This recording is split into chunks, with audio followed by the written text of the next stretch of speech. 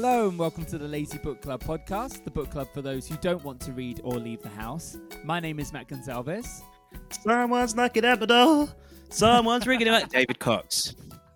And I'm Josh Matheson. I don't know, I always find flips really funny. Oh, me too. You know, It's beautiful. Someone's knocking at my door. You have to have a really thick break.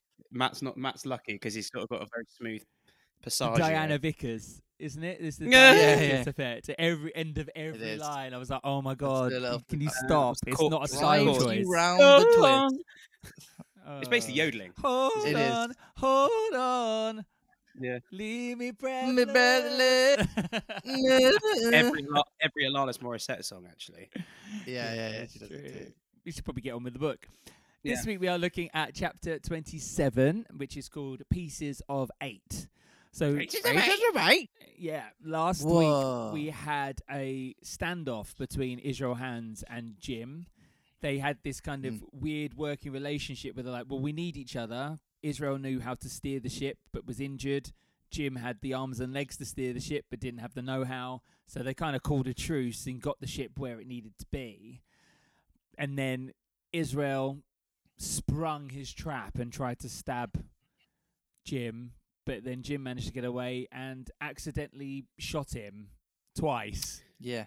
Whilst he was pinned to the mast by the back of his shirt. I think the surprise of the dagger was what set the guns off, wasn't it? It was like Yeah. one of those moments. And so Israel Hands has now fallen into the water. So Jim is aboard the ship. He's captured it. He's all alone.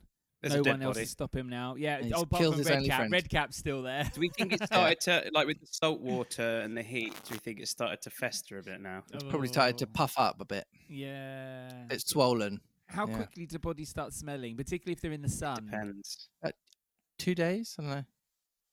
Oh no, you leave like chicken out in the sun, it kind of starts looking quite grim pretty quick, doesn't it? But I think there would be a lot of microbiodiversity. Wow. Oh, what, on a chicken? Microbiodiversity Yeah. on aging wet wood. That is not one for the start of the day. Microbiodiversity on aging wet wood. So you think all of the bacteria and stuff are going to just like start seeping out of the floorboards? And Yeah, it's like the polar opposite of like Otzi, the one they found in the Alps. right. He was like frozen for 2,000 years. It's the Yeah. exact opposite of that. Rotting man. That could be a whole other chapter, really. Couldn't it? Rotting. There'll be like a little bonus ending at the end of the book. Yeah. Here's what Red Cap looks like now. Yeah. Flip book. Yeah. It's a flip book, and you just watch it just like turn into Disintegrate. goo. Yeah. A bit like when the guy drinks from the wrong Holy Grail, it'll be like that. Yes, he turns into flubber. Well, we've got a picture here for the start of this chapter, which is, there you go, the Jim ship. in the sea. Again, the scale, guys. The ship is like I only know, twice he's the now a size of giant. Jim. It looks like Gulliver's Travels. Well, see, he's up to his knees. He's obviously making his way for land. Yeah. He's like pulling an imaginary rope. Yeah, it looks like that, doesn't it? It looks like he's trying to actually pull the ship Or is he onto just shore. is he walking out the sea doing the sort of spinning like Catherine wheel arms just in case like a pirate comes past? He does look like he's getting ready to punch someone. It's kind of like Fists akimbo. braced. Yeah. Was Anyway, Israel was legs akimbo Israel Hands' cousin? Spanish. Right, let's dive into the chapter. Here we go. Chapter 27. Pieces of Eight. Owing to the cant of the vessel, the masts hung far out over the water, and from my perch on the cross trees, I had nothing below me but the surface of the bay. Hans, who was not so far up, was in consequence nearer to the ship, and fell between me and the bulwarks. He rose once to the surface in a lather of foam and blood, and then sank again for good. When he said he rose, I thought he was still alive. It's just his floating body. As the water settled, I could see him lying huddled together on the clean, bright sand in the shadow of the vessel's sides. A fish or two whipped past his body. Sometimes, by the quivering of the water, he appeared to move a little, as if he were trying to rise. But he was dead enough, for all that, being both shot and drowned, and was food for fish in the very place where he had designed my slaughter. I was no sooner certain of this than I began to feel sick, faint, and terrified. The hot blood was running over my back and chest. The dirk, where it had pinned my shoulder to the mast, seemed to burn like a hot iron. Yet it was not so much these real sufferings that distressed me, for these, it seemed to me, I could bear without a murmur. It was the horror I had upon my mind of falling from the cross trees into that still green water beside the body of the coxswain. I don't know what it is about the temperature description there, but that makes me feel really ooh. Do you know what I mean? Ugh. What, like hot blood running? Yeah, I think that's one of the main things that like really disturbs me about the idea of witnessing like a bad accident and having to help, like feeling that the temperature, like, oh no, I don't know why. Yeah. It's all weird, the senses getting involved. Yeah, no, but that's what I mean. And I don't know. There's something about it, like it being hot, that just makes it really gross. Yeah, I think we've sort of been, because of like horror films and all the TV we watch, we're kind of desensitized to the visual of gore. But then imagine the other, the smell, exactly, the feel and the taste in your mouth, and that's the gross stuff. Yeah, because I imagine it being sticky as well. Exactly, and it stains immediately. Yeah, no, not for me. I clung with both hands till my nails ached, and I shut my eyes as if to cover up the peril. Gradually, my mind came back again. My pulses quieted down to a more natural time, and I was once more in possession of myself. It was my first thought to pluck forth the dirk, but either it stuck too hard or my nerve failed me, and I desisted with a violent shudder. Oddly enough, that very shudder did the business. The knife, in fact, had come the nearest in the world to missing me altogether. It held me by a mere pinch of skin, and this the shudder tore away. Gross. The blood ran down the faster, to be sure, but I was my own master again, and only tacked to the mast by my coat and shirt. This is the thing. You're like, okay, yeah, fine. So it's not like penetrated tissue and nerves and all those shenanigans, which I think is the technical term used by surgeons. Yeah, any amount of bacteria, and you're like, yeah, tetanus, gangrene, the whole shebang again, which is another official term. I mean, who knows where that knife has been? Well, it was already bloodied, so you're also looking at like hepatitis potentially. Do you know what I mean? Like, there's loads of other things as well, like diseases that you could have in terms of, from the blood of the last person that it stabbed. Tropical, yeah, yellow fever. I don't know if that comes from mosquitoes or something, but any time like humans, can use a word here, you don't have to laugh, penetrate areas of nature whence not been entered before, butchered that as well.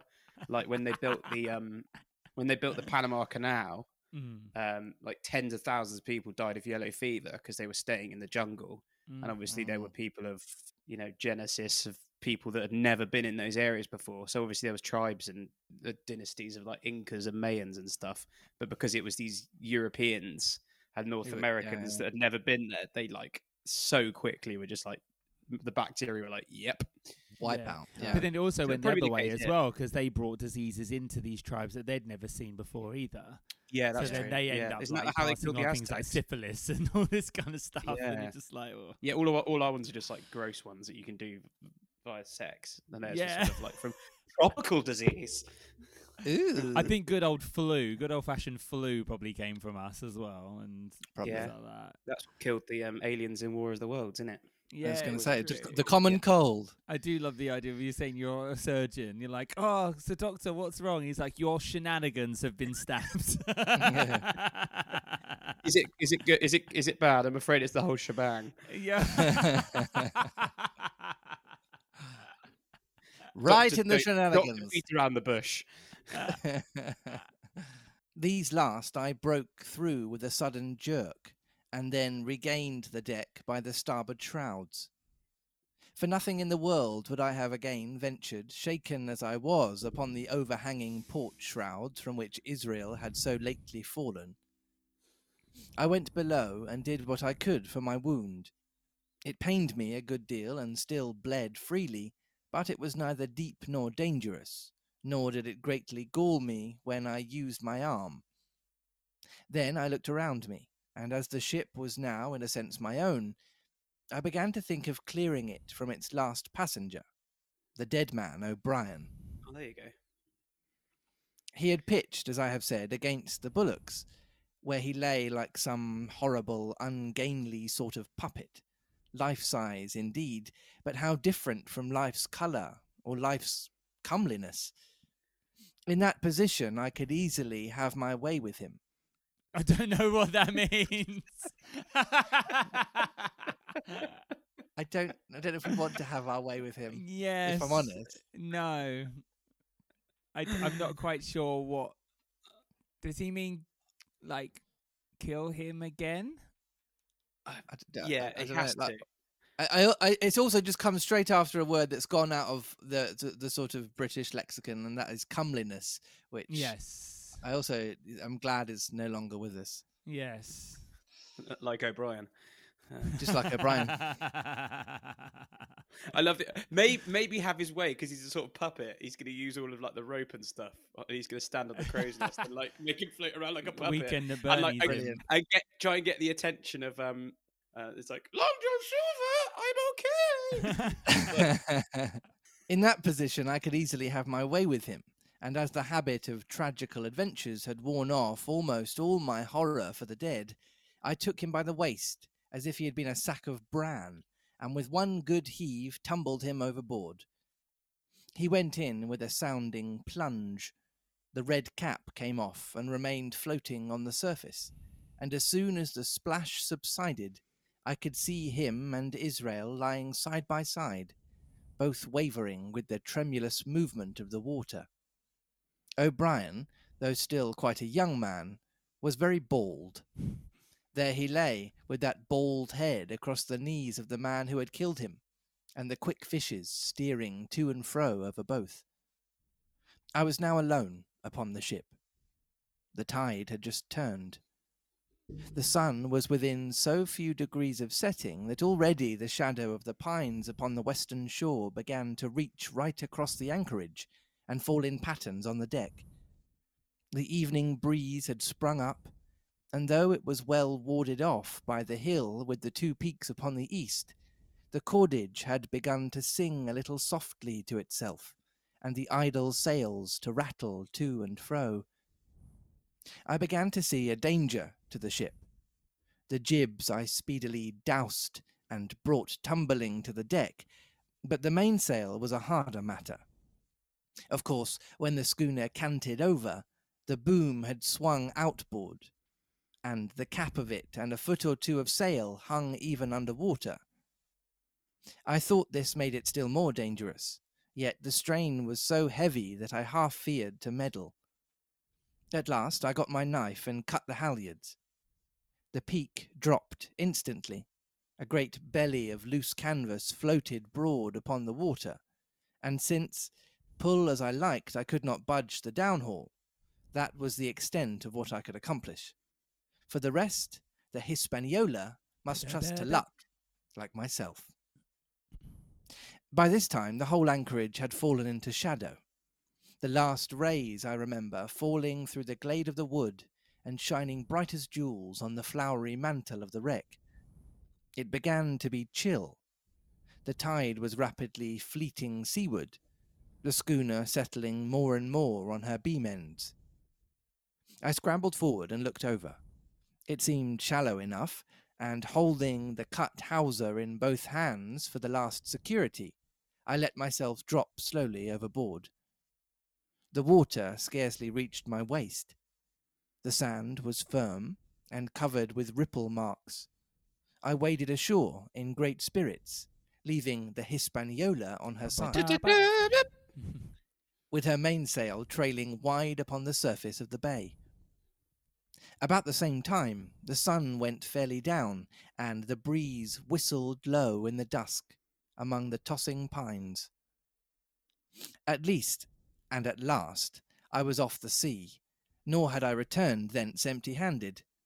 There lay the schooner, clear at last from buccaneers and ready for our own men to board and get to sea again. I had nothing nearer my fancy than to get home to the stockade and boast of my achievements. Possibly I might be blamed a bit for my truantry, but the recapture of the Hispaniola was a clenching answer. Nobody did it. Oh, You both failed miserably and are henceforth I was too busy banned. just listening to the story. Okay, yeah, good. And I hoped that even Captain Smollett would confess I had not lost my time. So thinking, and in famous spirits, I began to set my face homeward for the blockhouse and my companions. I remembered that the most easterly of the rivers which drain into Captain Kidd's anchorage ran from the two-peaked hill upon my left, and I bent my course in that direction, that I might pass the stream while it was small. The wood was pretty open, and keeping along the lower spurs, I had soon turned the corner of that hill, and not long after waded to the mid-calf across the watercourse. This brought me near to where I had encountered Ben Gunn, the Maroon, and I walked more circumspectly, keeping an eye on every side. The dusk had come nigh-hand completely, and as I opened out the cleft between the two peaks, I became aware of a wavering glow against the sky, where, as I judged, the man of the island was cooking his supper before a roaring fire. And yet I wondered in my heart that he should show himself so careless. For if I could see this radiance, might it not reach the eyes of Silver himself, where he camped upon the shore among the marshes? Gradually the night fell blacker. It was all I could do to guide myself, even roughly, towards my destination. The double hill behind me and the spyglass on my right hand loomed faint and fainter. The stars were few and pale, and in the low ground where I wandered, I kept tripping among the bushes and rolling into sandy pits. Suddenly, a kind of brightness fell about me. I looked up. A pale glimmer of moonbeams had alighted on the summit of the spyglass, and soon after I saw something broad and silvery moving low down behind the trees, and knew the moon had risen. With this to help me, I passed rapidly over what remained to me of my journey, and sometimes walking, sometimes running, impatiently drew near to the stockade. Yet, as I began to thread the grove that lies before it, I was not so thoughtless but that I slacked my pace and went a trifle warily. It would have been a poor end of my adventures to get shot down by my own party in mistake. The moon was climbing higher and higher. Its light began to fall here and there in masses through the more open districts of the wood, and right in front of me a glow of a different colour appeared among the trees. It was red and hot, and now and again it was a little darkened, as it were the embers of a bonfire smouldering. For the life of me I could not think what it might be. At last I came right down upon the borders of the clearing. The western end was already steeped in moonshine. The rest and the blockhouse itself still lay in a black shadow, checkered with long silvery streaks of light. On the other side of the house, an immense fire had burned itself into clear embers and shed a steady red reverberation, contrasted strongly with the mellow paleness of the moon. There was not a soul stirring, nor a sound beside the noises of the breeze. I stopped, with much wonder in my heart, and perhaps a little terror also. It had not been our way to build great fires.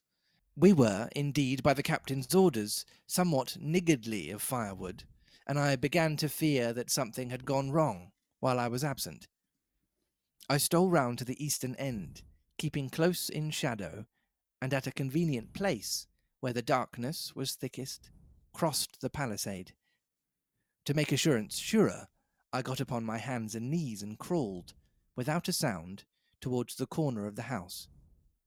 As I drew nearer, my heart was suddenly and greatly lightened. It was not a pleasant noise in itself, and I have often complained of it at other times, but just then it was like music to hear my friends snoring together, so loud and peaceful in their sleep. The sea cry of the watch, that beautiful all's well, never fell more reassuringly on my ear. In the meantime, there was no doubt of one thing. They kept an infamous bad watch. If it had been Silver and his lads that were now creeping in on them, not a soul would have seen daybreak.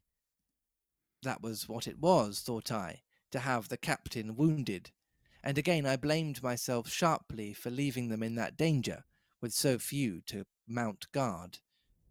By this time I had got to the door and stood up. All was dark within, so that I could distinguish nothing by the eye. As for sounds, there was the steady drone of the snorers and a small occasional noise, a flickering or pecking that I could in no way account for. With my arms before me, I walked steadily in. I should lie down in my own place, I thought with a silent chuckle, and enjoy their faces when they found me in the morning. Oh, a little picture of him creeping in. I think his hair's grown since the last picture. Yeah, they're not very good at defense, are they? Well, I think he seems to say that like the captain's not well enough to kind of whip them into shape, so they're falling. Yeah, so they basically all just decided to all just go to sleep. Let's go to sleep, have a bonfire. I Great. just think Jim's now got the arrogance, even though he had arrogance before, that they are nothing without him. He's fully grown men who are able to sail the ship thousands of miles across the sea. Actually, yeah. Oh, they wouldn't have been able to do it without me. But like, I've been away I feel for really 2 days guilty. and they've slept on their guard. Yeah. God, I have to do everything. An 8-year-old's work is never done. He's just assumed that they're his friends as well. It's like, listen, we are colleagues. Yes, mate. Exactly. This is happenstance. This is not a stag do. This is not. This is No. you are here because you happen to be here, and you always need a young person on the ship that you can exploit. So that's it. Get back in your lane. You're literally just here because you can fit into small holes. You killed an injured pirate. Slow clap. My foot struck something yielding. It was a sleeper's leg, and he turned and groaned, but without awaking. And then, all of a sudden, a shrill voice broke forth out of the darkness. "Pieces of 8! Pieces of 8! Pieces of 8! Pieces of 8! Pieces of 8! And so forth, without pause or change, like the clacking of a tiny mill. Silver's green parrot, Captain Flint. It was she whom I had heard pecking at a piece of bark. It was she, keeping better watch than any human being, who thus announced my arrival with her wearisome refrain. I had no time left to me to recover. At the sharp, clipping tone of the parrot, the sleepers awoke and sprang up, and with a mighty oath, the voice of Silver cried, "Who goes?" I turned to run, struck violently against one person, recoiled and ran full into the arms of a second, who, for his part, closed upon and held me tight. "Bring a torch, Dick," said Silver, when my capture was thus assured. And one of the men left the longhouse and presently returned with a lighted brand. End of chapter and end of part 5. Ooh, good end to the part. I love how he's like, bring a torch so we can see who it is. It's like, it's the body of an 8-year-old. Like, it's not going to be one of the men, is it? You're going to be able to like grab him and be like, oh, it's Jim. I love because who else is going to have a boy's body? I just like the sound that that's how he speaks to his men. Bring a torch, Dick. Yeah. Like, my name's John. Shut up and bring it, knobhead. As soon as he was being really vague about like who was in the house, I kind of. In fact, they could just hear the snoring and not see them. Yeah, and the way and that the fire was outside. Like, and then the way he was like, you know, oh, I hit a leg, and the man rolled out, like not saying who it was. Yeah. Kind of as soon there as is actually a bit of a giveaway in the picture, which I didn't. Oh really? Say. Was there? Yeah, if you look back at the picture, there's a picture of the. Oh yeah, the parrot's in the cage. You can see the parrot's cage. Obviously, because only about 5% of the people listening will be able to see it. So I don't want to go like, oh, there's a cage, because then it kind of ruins the whole suspense of the I didn't even clock that as a cage. But I yeah. didn't see that either. Yeah, I thought, oh, I know what that is. And this is also a bit of I remember from the book, so I'm not sort of going like, Yeah, no, I don't remember this because this isn't in any of the film versions. The Muppets didn't do this bit. No, they didn't. You'd think this would be quite a good dramatic device to have in anywhere. Like he's creeping in, and it's all very dark, and then you step on something, you go, "Who goes there?" And you go, "Oh no!" So what do we think's happened then? Well, yeah, no, I'm not sure. I'm guessing Is his team dead, or have they joined forces? Long John knows he needs them though, so I don't think that they'll all be dead. I think there'll be at least a few of them. Like they need the Doctor because they'll need his skills. They'll need and his chief, maybe the captain or someone who can navigate. So they're going to keep one of them alive as well. Yeah, it's a really bad time to be an unnamed sea hand. That's all I'm going to say. If you're an unnamed sea hand, your chances are not looking good. Yeah, you're just dinner, aren't you? Yeah. What an eventful end to part 5. So we've got to have a double edition of our most favourite game because we need to not only guess what the next chapter's called, but also guess what the next part is called. Oh, okay. We're into a new book and section. Okay. Yes. So I need 2 predictions, one for the chapter and one for part 6. We've already had the Sea Cook, haven't we? That's already been a section. It has, yes. So I'm like, I know Long John's now back in the picture, but I'm going to try and steer this book to where I want it to go and say, like, the quest for the treasure or the march for the treasure or getting the treasure. Do you know what I mean? So I'm going to go more that's towards what I there. thought Pieces of 8 would be about. I knew. Yeah, I know. I thought, oh, cool. That's what they're calling it. And then sticking with you, Matt, what do you think chapter 28 is called? Title might be like captured by the enemy or stuck in the enemy camp. I'm going to go with captured by the enemy. Okay, David, part 6. Part 6 will be how my treasure adventure began. Okay, that's the logic for that one. And chapter 28. He's done it more than once for it to be more than just a quinky dink. True, he has done that, yeah. Professionals call it, doctors. And this next one will be Long John Silver's plan or something like that. So, in terms of part 6, we're not quite close enough, I'm afraid, either of you. Part 6 is called Captain Silver. Oh. So we're just going back to just naming it after the guy again?